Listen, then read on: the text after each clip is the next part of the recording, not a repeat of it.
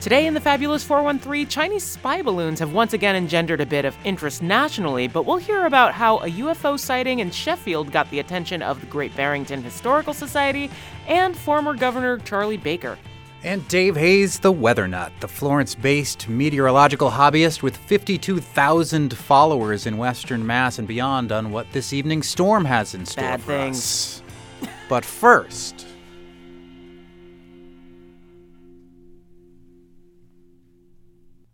John W. Olver, born on a cattle farm in Honesdale, Pennsylvania, a 15-year-old graduate of his high school who went on to study chemistry at Rensselaer, Tufts, and MIT, who became a chemistry professor at the University of Massachusetts Amherst, and who would then leave academia to run for office. His obituary reads, Dateline, Amherst. A workhorse, not a show horse, is what John W. Olver's campaign called him in a phrase that closely matched his unflashy but solidly productive political career. Olver, who served both chambers of the Massachusetts legislature and the United States House of Representatives for a total of 44 years, died on February 23, 2023 at age 86 at his home in Amherst. The obituary continues, much admired by his constituents and colleagues for his intellect, broad vision, hard work, and attention to detail. Olver devoted himself to progressive causes and to supporting progressive candidates. Joining us are two of those candidates that he supported and whose careers were launched out of his offices, as well as a well-known author and friend who also helped to corral some of these well-known legislators that join us today. Former Northampton Mayor David Narkowitz, who was mayor for about 10 years in the city of Northampton between 2011 and early 2022. Massachusetts Representative Natalie Blais from the 1st Franklin District, elected in 2018, and the well-known author Patricia Lee Lewis, who, according to her bio, spent much of her life as an advocate for women, for civil rights, for peace, for a healthy environment, and for small farms and rural community, as well as the arts, and all of whom were aides to and friends of the late Representative John Olver. First of all, thank you all for coming in, and I'm sorry for your loss. Thank you also very much, Monty. Let's start with John Olver as a legislator. When you think back at your time, and I'm speaking to the elected or formerly elected members here, David Narkowitz and Natalie Blais, when you think about John Olver as a legislator, what is something that you'll remember most about him or inspired you most about him, Natalie Blais? John Olver was the most unlikely of politicians, but he was so effective in what he did every day because it was never about John. It was always about his constituents. It was about the communities that he served, and you felt that authenticity when you talked with him. Is that what was unlikely about him? Because the whole workhorse, not a show horse type of thing, and that's rare, or? Well, you just don't. When you meet him, you would just never expect that he would be an elected official. And he was so smart. Not saying that politicians aren't smart. Although I know a few. We've had some questions as of late for reasons. Yes. But his educational background shows he was just such an intelligent person. And what he brought to the position with that intelligence was a deep desire to really dig deep on any issue that came before him, to fully understand it, to tease it out, to turn it inside out, so that the solution that we came to was always the very, very best. And it brought as many people to the table as he possibly could so that you're able to move it across the finish line. He identified who those stakeholders were, and really did an extraordinary job of bringing people together. What about you, former Mayor David Narkowitz? When you think of John Olver as a legislator, what are some things that you'll remember about him? Yeah, I mean, I agree with Natalie and, sort of the anti-politician. I'd worked on the Hill prior to working for John, and I'd worked for several other members of the House, and he was definitely, unlike any member of Congress I'd worked for, but definitely as smart as any of them and as dedicated and and just his commitment to the issues and his willingness to take tough stands long before many other, whether we're talking about, gay rights or abortion or anti-war. I mean, he was, so I heard someone use the term like uncorruptible. Like he had his views and there was nothing that was going to change those. He had a core set of principles, and then he, as Natalie said, had this grassroots approach. It wasn't top-down solutions from Washington. It was get out in the community, bring people together, talk to the municipalities, talk to the CDCs, talk to the folks at community health centers, like what do we need for this district? And then he just had an uncanny way of taking all that data and information and translating it into policy and into projects and into, and empowering staffers to help in that work. Did such an unlikely politician influence your decision to run, having worked underneath him? I mean, I always thought I would be a staff person. I never thought about running for office. Did he encourage you to run?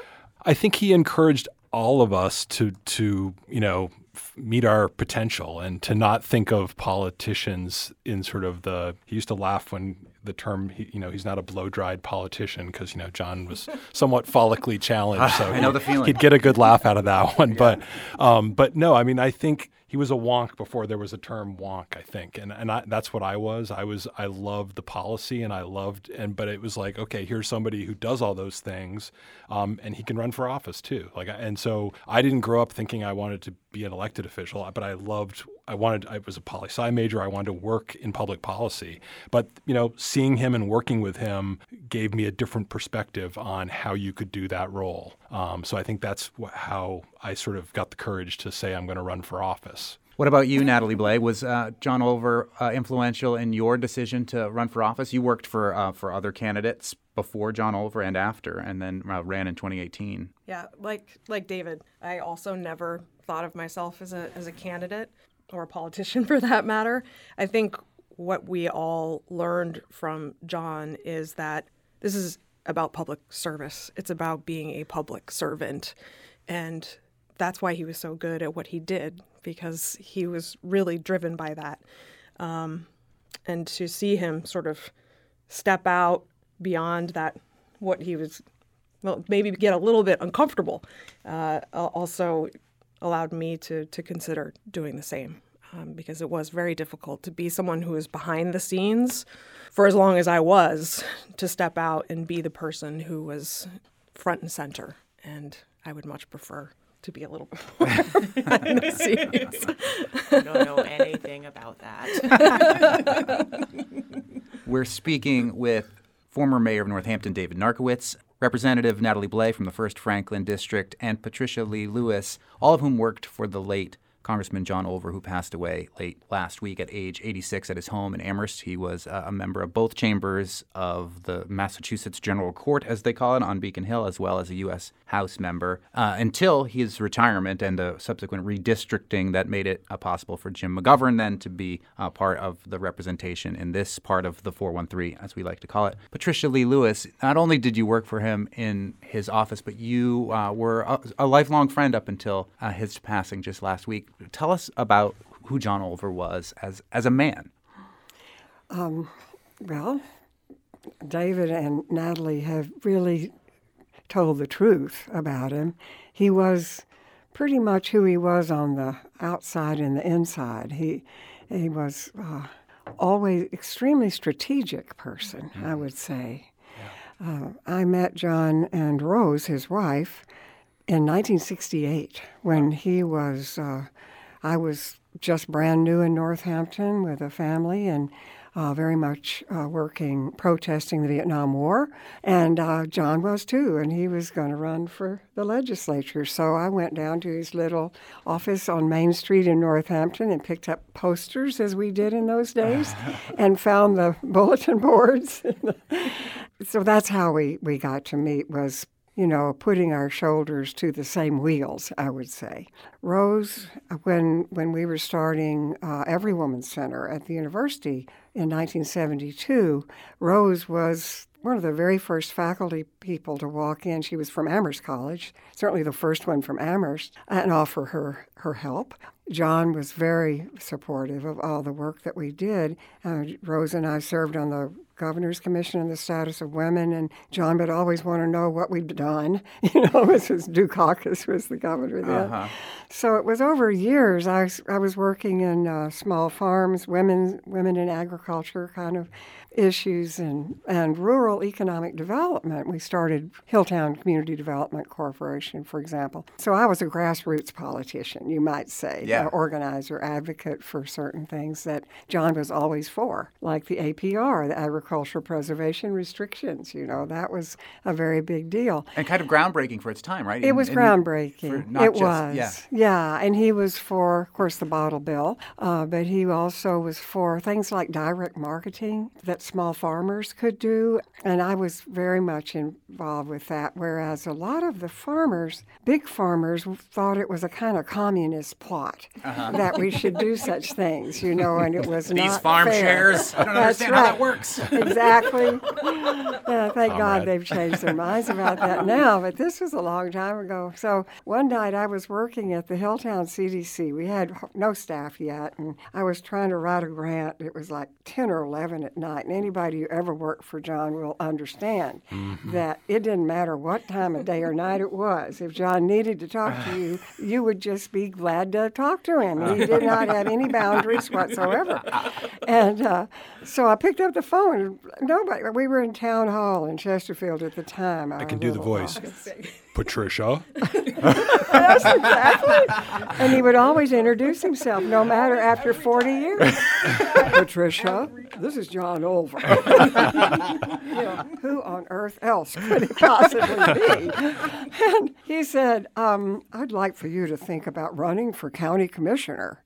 I said, well, tell me about what is a county commissioner, And he said, John Garvey was going to be sheriff, and he had been a county commissioner, and there was going to be a special election, and there'd never been a woman county commissioner in 325 years. And he wanted somebody to represent the rural communities, and he knew that's what I would do.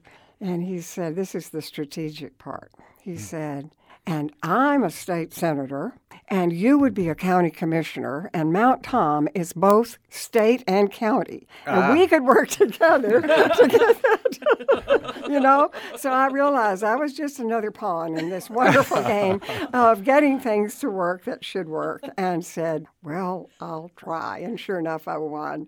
And we really did work together on a lot of wonderful things. But, I loved the work.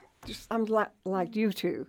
I loved the work. I didn't love the great fundraisers and things, and I know he didn't either, but I was delighted some years later when he asked me to become his first economic development director when he got elected to the Congress. And it was because of this work with our small communities and then the district director. And I just have to tell you, one of my best things I ever did was help him hire David Narkowitz to work on his staff on the economic development team. So, yeah, he as a man, was entirely unpredictable in so many ways because his energy would you would think the person must nearly be dead, of exhaustion. And here he would come with this project. But he also was incredibly personal. My son died actually 47 years ago today, so it's a little bit of a tough time for me right now. But my other two children and I were living on State Street then. It was 1976. And John just came over. He just came over, knocked on the door, came in. I don't know what time of night it was. I was still sitting on the sofa all by myself and watching the fire, and he just sat in a rocking chair, and he just sat there with me. And that was not an unusual thing for John to do. He just had a feeling. You wouldn't think he would have a great deal of empathy, because he was sometimes extremely blunt. And somebody said in some article I read the last couple of days, he suffered no fool, but he had a very strong heart and an empathetic way of being. When Rose died, His wife, John Olver's wife. when his wife died in 2014, I was already very close to their daughter Martha, who is now 53. And I have stayed that sort of like her, I don't know, her aunt from Texas. aunt from Texas. Like a godmother. Yeah. A godmother, yeah. And I still am. And so I don't know how else to describe his heart except for the last few years, as David and I were talking about in the car coming over here, John's main concern was for Martha's welfare and how deeply that ran in him. And she certainly knows that. And many of us, certainly I, will always carry that on for him and for her. Coming up, what do the late John Olver's aides, Representative Natalie Blais, former Mayor David Narkowitz, and author Patricia Lee Lewis think will be Olver's legacy? We'll hear more coming up on the Fabulous 413.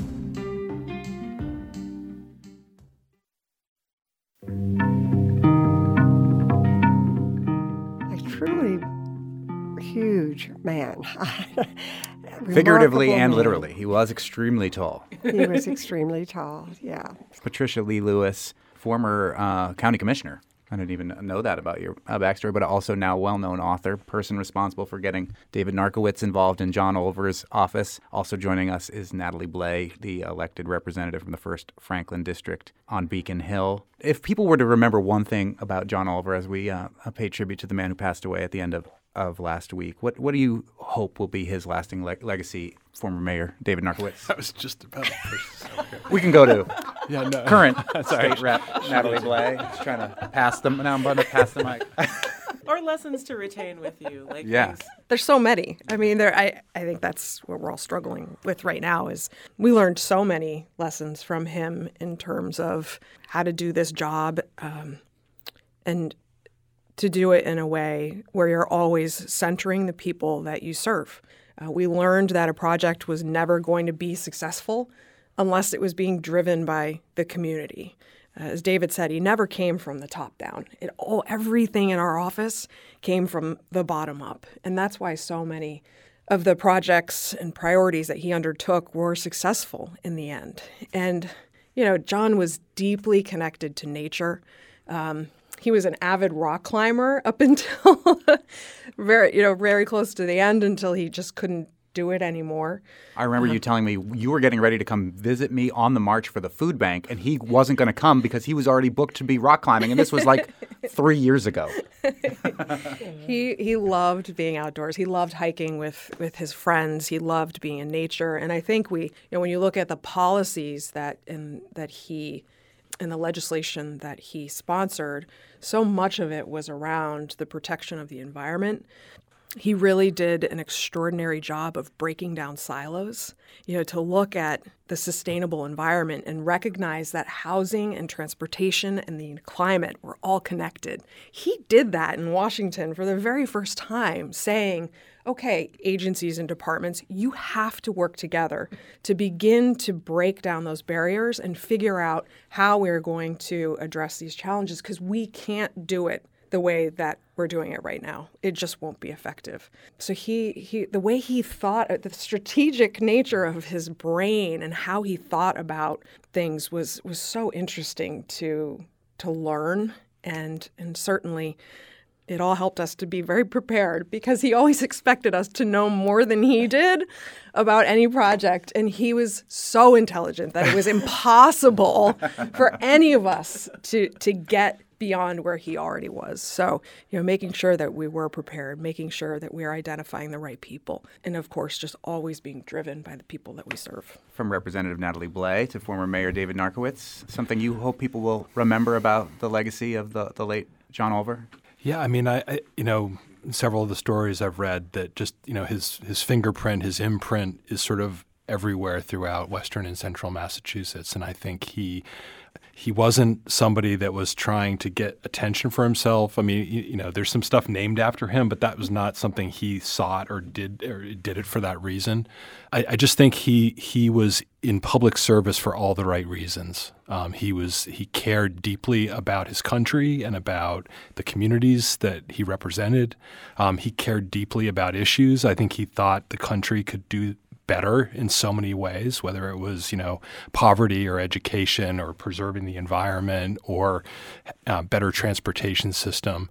And then he gathered a lot of people around him, staff, but also the communities that he served, and found ways very adeptly. I mean, he was, even just the way he managed to get on the committees that people thought, well, why is he going on that committee? Like, what the heck is John Olver going on the Military Construction Appropriations Committee? And I think people were in an upheaval about it. But he was so strategic. He was thinking about how he was going to get to become, health, and how he was going to get to be transportation chair, because he knew he could do the most good there. So he was going to do what he could do where he was, but he knew that was going to get him to that end goal. And then leveraging his power on behalf of the people that sent him there. Not leveraging his power for himself or because he wanted to be a U.S. senator or because he had other aspirations, but really leveraging all that power that he had quietly and in a very mild-mannered way had amassed, and really sort of focusing it on the districts he served and for good. From former Mayor David Narkowitz to Patricia Lee Lewis, longtime friend and staff member of the late John Olver. So his legacy, that it's really possible to serve the people without putting yourself first, that integrity matters. And I was trying to think what I meant by integrity when I said something about that recently, that he was the person with the most integrity I've ever known. And that really had to do with his being clear about what he valued, what was important. And it was what needed help. The earth needed help. People needed help. People without health care needed help. Those community health centers were critical in his mind.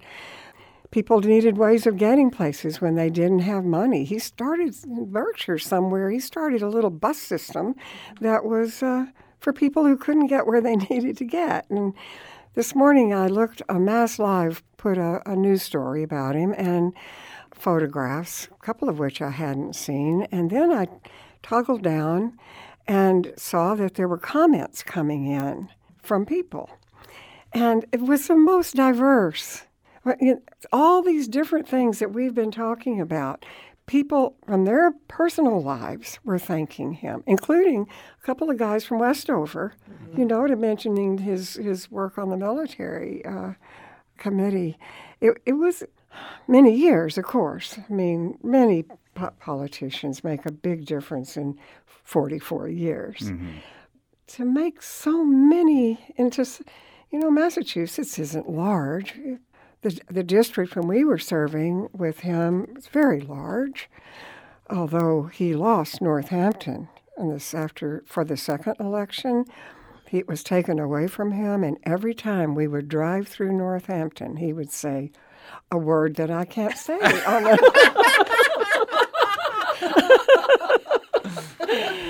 Really upset him. That was something he lost. But that idea of being who you are, he was an introvert. He was not an extrovert. I remember going in fundraisers with him, Bill Newman's house one time. Who? No, I'm just kidding. Head of the Western Mass Office of the ACLU and former co-host of a show that I love you, Bill Newman. Wow. And there must have been like 100 people in their house. And John just walked in and walked to the next room and didn't say hello to anybody. He was thinking about something. So that kind of, since it's genuine, without artifice, intelligent, with a great sense of what is important in this world and the willingness to go after it. That's the kind of legacy. If we could all be like that, and I think these two people sitting next to me are. I'm not being insincere here. Mm-hmm. He fostered people like himself who were genuine carers.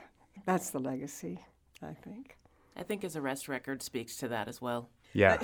He was arrested several times protesting outside For of good causes each time. Yes. Good trouble, as they would say. That's right. That's right. Patricia Lee Lewis, Representative Natalie Blais, and former Mayor David Narkowitz, thank you so much for coming in today. I'm sure it's been tough, the loss of your friend and colleague and mentor on the passing of Representative John Olver, who passed last week at age 86 at his home in Amherst. Thank you so much.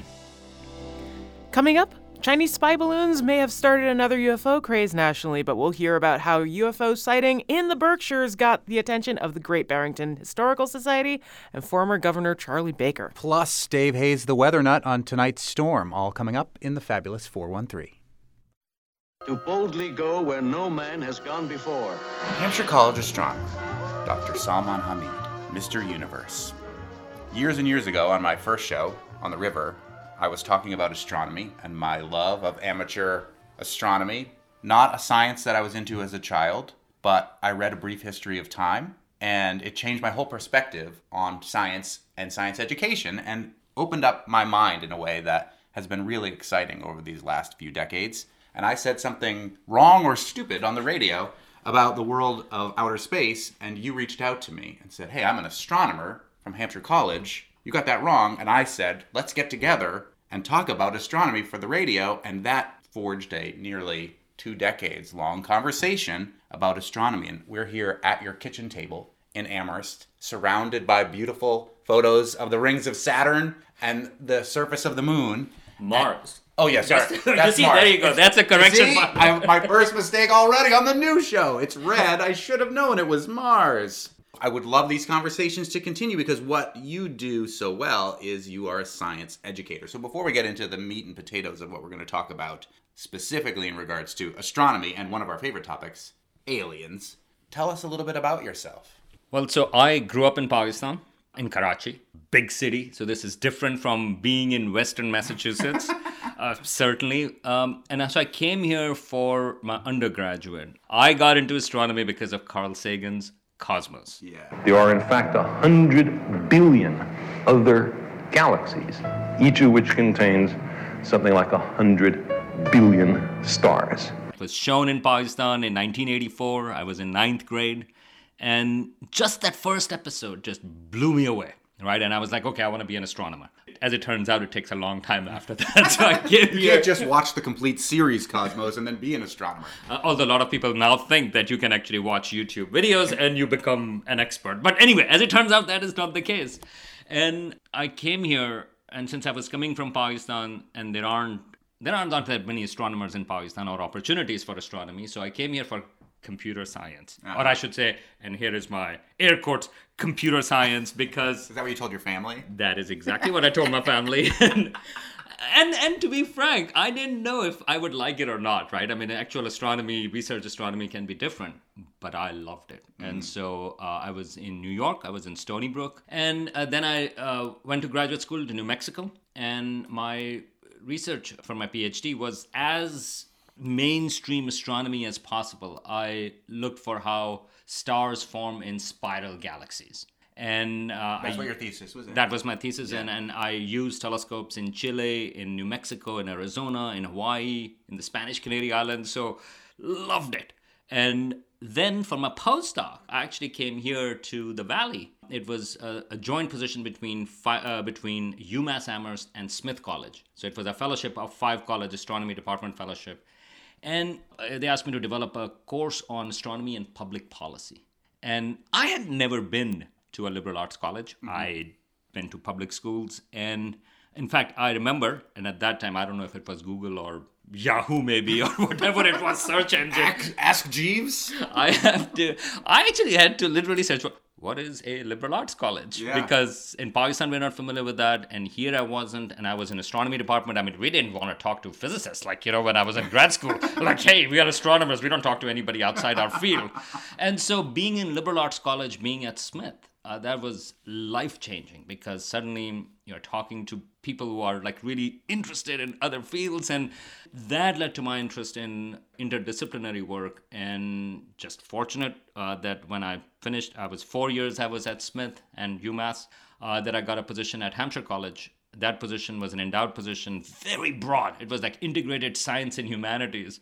That allowed me to teach courses that are don't follow a specific sort of like discipline. And I developed a course called Aliens, Close Encounters of a Multidisciplinary Kind,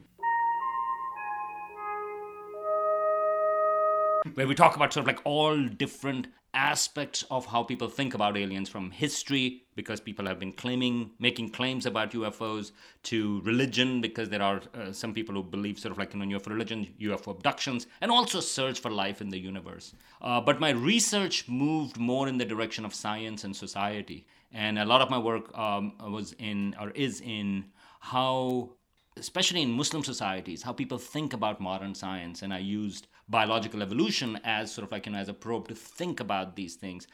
But astronomy has always stayed close. I've been connected with you as well in terms of popular astronomy. I've been connected with Pakistan as well in terms of popular astronomy. You're like the Carl Sagan of Pakistan right now in some ways, because you have like a web series in Urdu that is communicating science in the same and astronomy in the same way that Carl Sagan was doing it in English and that you saw in Karachi in the 80s.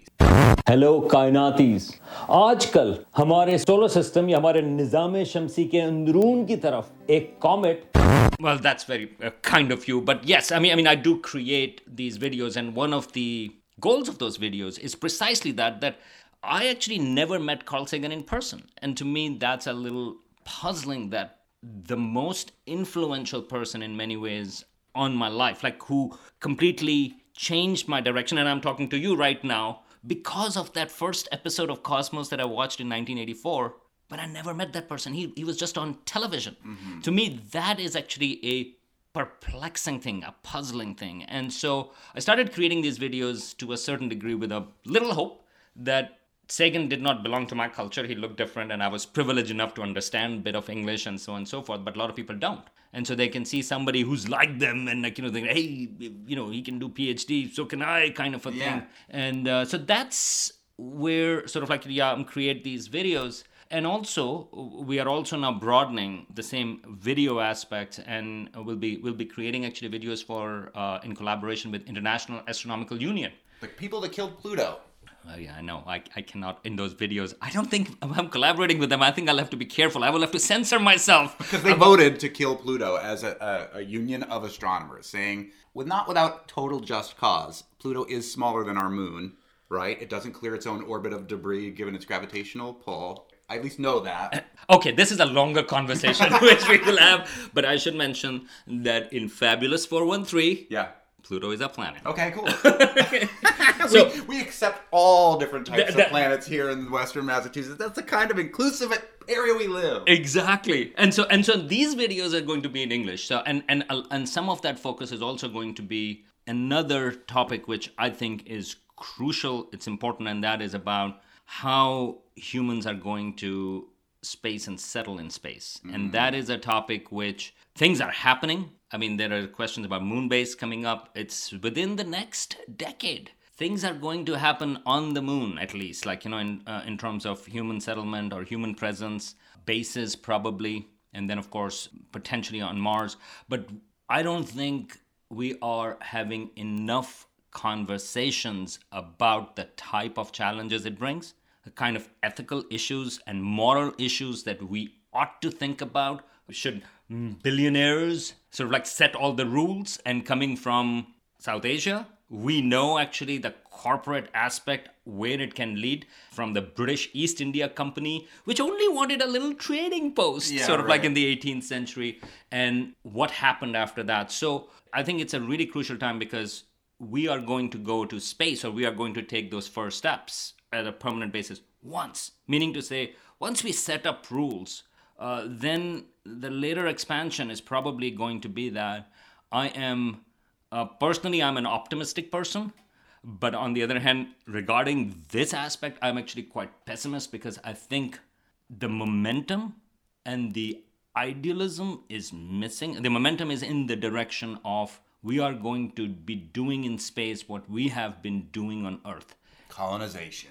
And Cold War. And Cold War, exactly. And purely sort of like, unadulterated capitalism, where like, it's the for profits. Not like New England public media. Not exactly. I've come from the for-profit world to the non-profit world. Exactly. And so I mean, that would be great, like, that if we can maintain, and there are some good things that, for example, the only treaty that everybody agrees on or everybody signed up to regarding outer space was the Outer Space Treaty, which was in 1967, which is actually pretty idealistic, but also a bit ambiguous. I would love to have that idealism, and somehow right now that type of thing is missing. But I'm hoping that in this show we'll talk a lot about these things. So that's another topic which, from the astronomy perspective, from the space perspective, I really want to bring the human aspect, not the sort of the technical aspects. I'm curious about sort of like the cultural, societal factors that are going to impact, that we ought to think about when we think about going to space.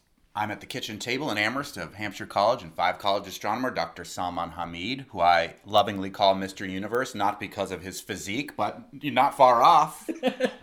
And we love to talk about science and astronomy in particular, and when, there's a big meteor shower happening, or maybe there is a meteor that's coming close to Earth, we'll talk about those sort of things, anything that's going on in the sky, and anything that you might have a question about. We'd love to ask Mr. Universe, our resident astronomer. You can email us any questions, or even send a voice memo to thefab413@nepm.org. And I wanted our first segment, apart from just being in Amherst in your lovely kitchen, not far from where you teach, to have some sort of grounding in the 413. Now, I know from you that the Big Bang happened everywhere. So we could talk about the Big Bang and still be talking about the 413. That's a topic for another discussion, but it's fascinating. One thing that has been the news lately is UFOs. The United States, with an F-22, I believe, out of Westfield, shoots down a Chinese balloon, and then all of a sudden, several days later, all of these other UFOs are getting shot down over Canada, over the United States, and aliens starts trending on Twitter. Aliens is one of our favorite topics. Full disclosure, I believe that aliens, intelligent life, or at least life, must exist outside of this planet. And I believe you believe that too. But what you have taught me over the years is we have no evidence that that's true. Talk to me about our recent spate of UFO sightings and the discussion about aliens that very quickly came up after it. It's a sad story. And the reason is because, in general, people who actually look for alien signatures, they actually haven't come out and said, this is it. Let's pull back, let's focus on this because we've been looking for SETI or we've been looking for life on Mars. This is a much bigger thing. Let's focus on that. That hasn't happened. We're still sending spacecraft to Mars to go through the dirt to hopefully find a dead bacteria or something like that. That is where the actual research is being done. So all of the hoopla surrounding what these things that are unidentified, potentially flying, and potentially objects, better described as unidentified aerial phenomena, things in the sky, to jump to aliens is bold. And Carl Sagan had a quote that you probably remember much better than I do about these bold claims. Extraordinary claims require extraordinary evidence. To bring this back to the 413, there is a monument in Sheffield, Massachusetts, signed off by Governor Charlie Baker, that indicates that there was an alien encounter in Sheffield, right near the covered bridge, in 1969. And that's what's grounding it, not just in the fact that 413 is part of the Big Bang, and all astronomy, we're a planet, we can really talk about whatever we want. But Sheffield, Massachusetts is the home of an extraordinary claim about aliens. The interesting aspect about this story is that the Great Barrington Historical Society gave it its blessing. They actually officially recognized this, experience or sighting, which was seen apparently by multiple people. The central character in here is Tom Reed, who was 6 years old at that time. And but it wasn't the only one. Other people also saw it. There was also people some talked to on the radio. They called on the radio to talk about it. There was a small radio station there where people started calling in away. And they also mentioned. So there's a great piece from WGBH, our parent company, about this very thing. Okay, all right, great. Shameless plug.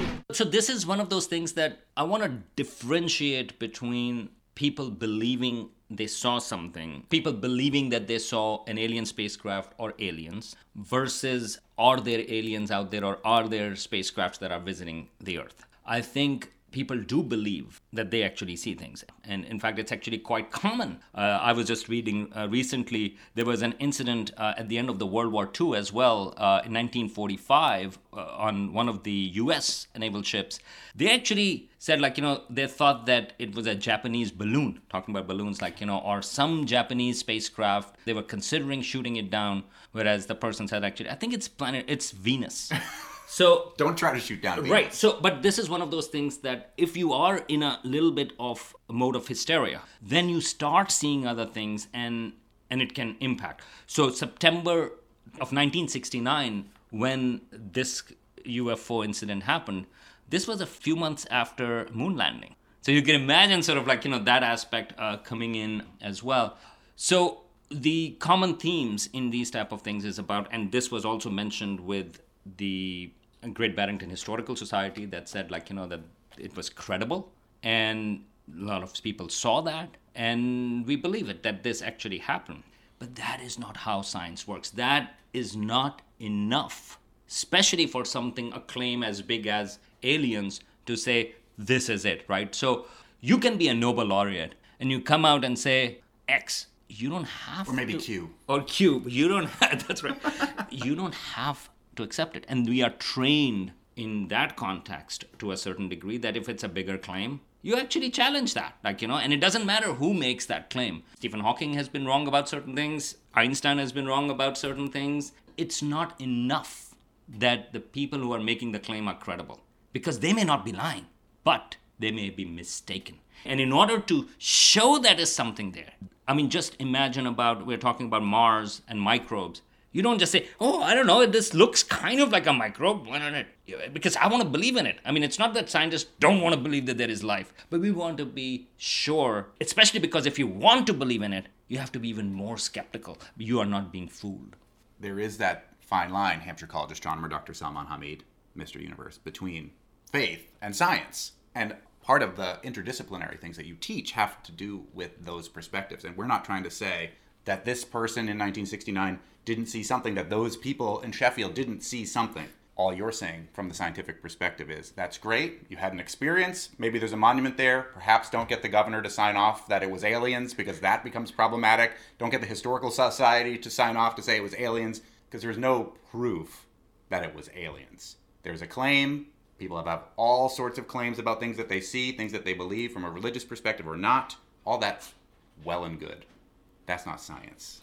And the monument, if I remember correctly, has been removed from it. Or at least moved off of what was state property. Right. And so I think the issue is more the Great Barrington Historical Society confirming that the experience, not the experience was real, but what they saw, the claim was true, right? And I think there is a distinction, and I think that's very important, because people can also have a meaning out of it. And I teach about alien abductions, and people who claim to have been abducted by aliens, they actually really believe that it's true, and they have a lot of meaning attached to it. And I think that is important to acknowledge that. And I think if you say whether that happened, it depends upon what are you talking about. Did the experience happen? And I would say absolutely. That is true. But there is a separate question if you say, but were there aliens that abducted these people from Earth? Well, that's a different question, and for which we don't have enough evidence. Or we don't have evidence for that. There are alternative explanations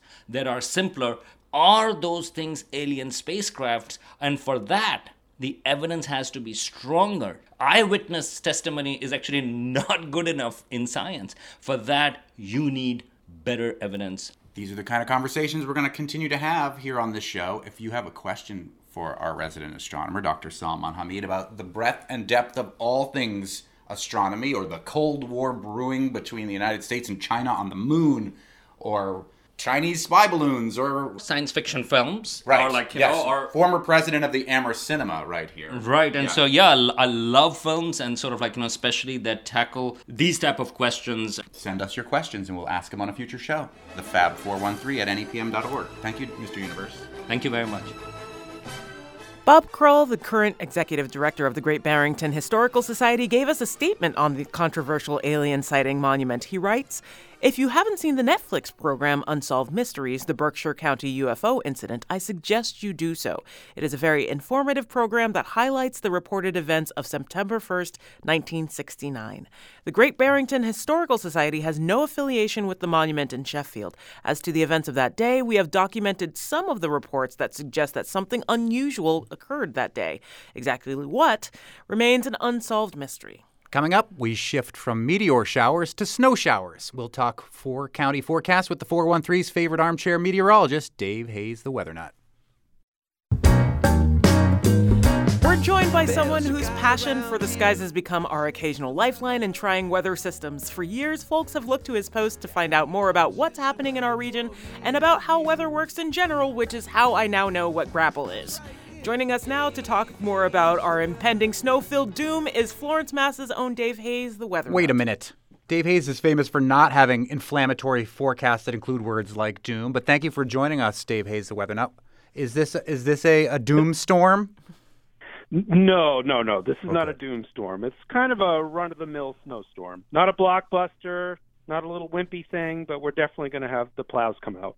Okay, so there are 4 counties in Western Mass. When we've had you on previously, we had a very small swathe of our area, but now we've got all 4 counties. How's this storm going to look different in Berkshire County versus where we are right now in Hampden County, let's say? Yeah, well, we've got winter storm warnings out from the National Weather Service for all 4 counties.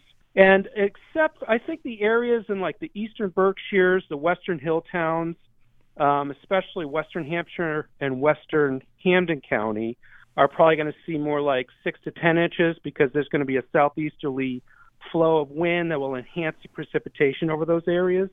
Whereas the valley itself will probably be more like 4 to 7 inches, I'm thinking. The triangle of snow disappointment, as you've called it. Yeah, is that what you call it? Yeah.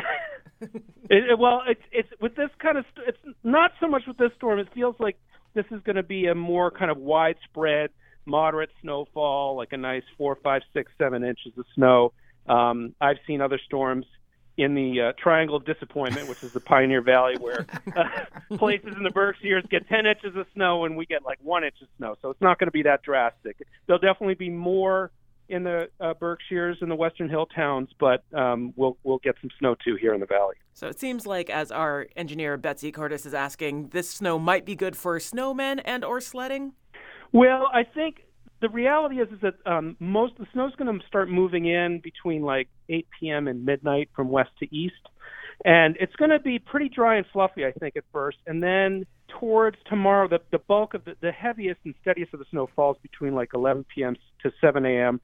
And then it should lighten up a bit as you get later in the morning tomorrow and through the afternoon. That's when it would get a little bit wetter and be like, better for snowmen and all that kind of thing. But the thing is that the bulk of the snow will have already accumulated by that time.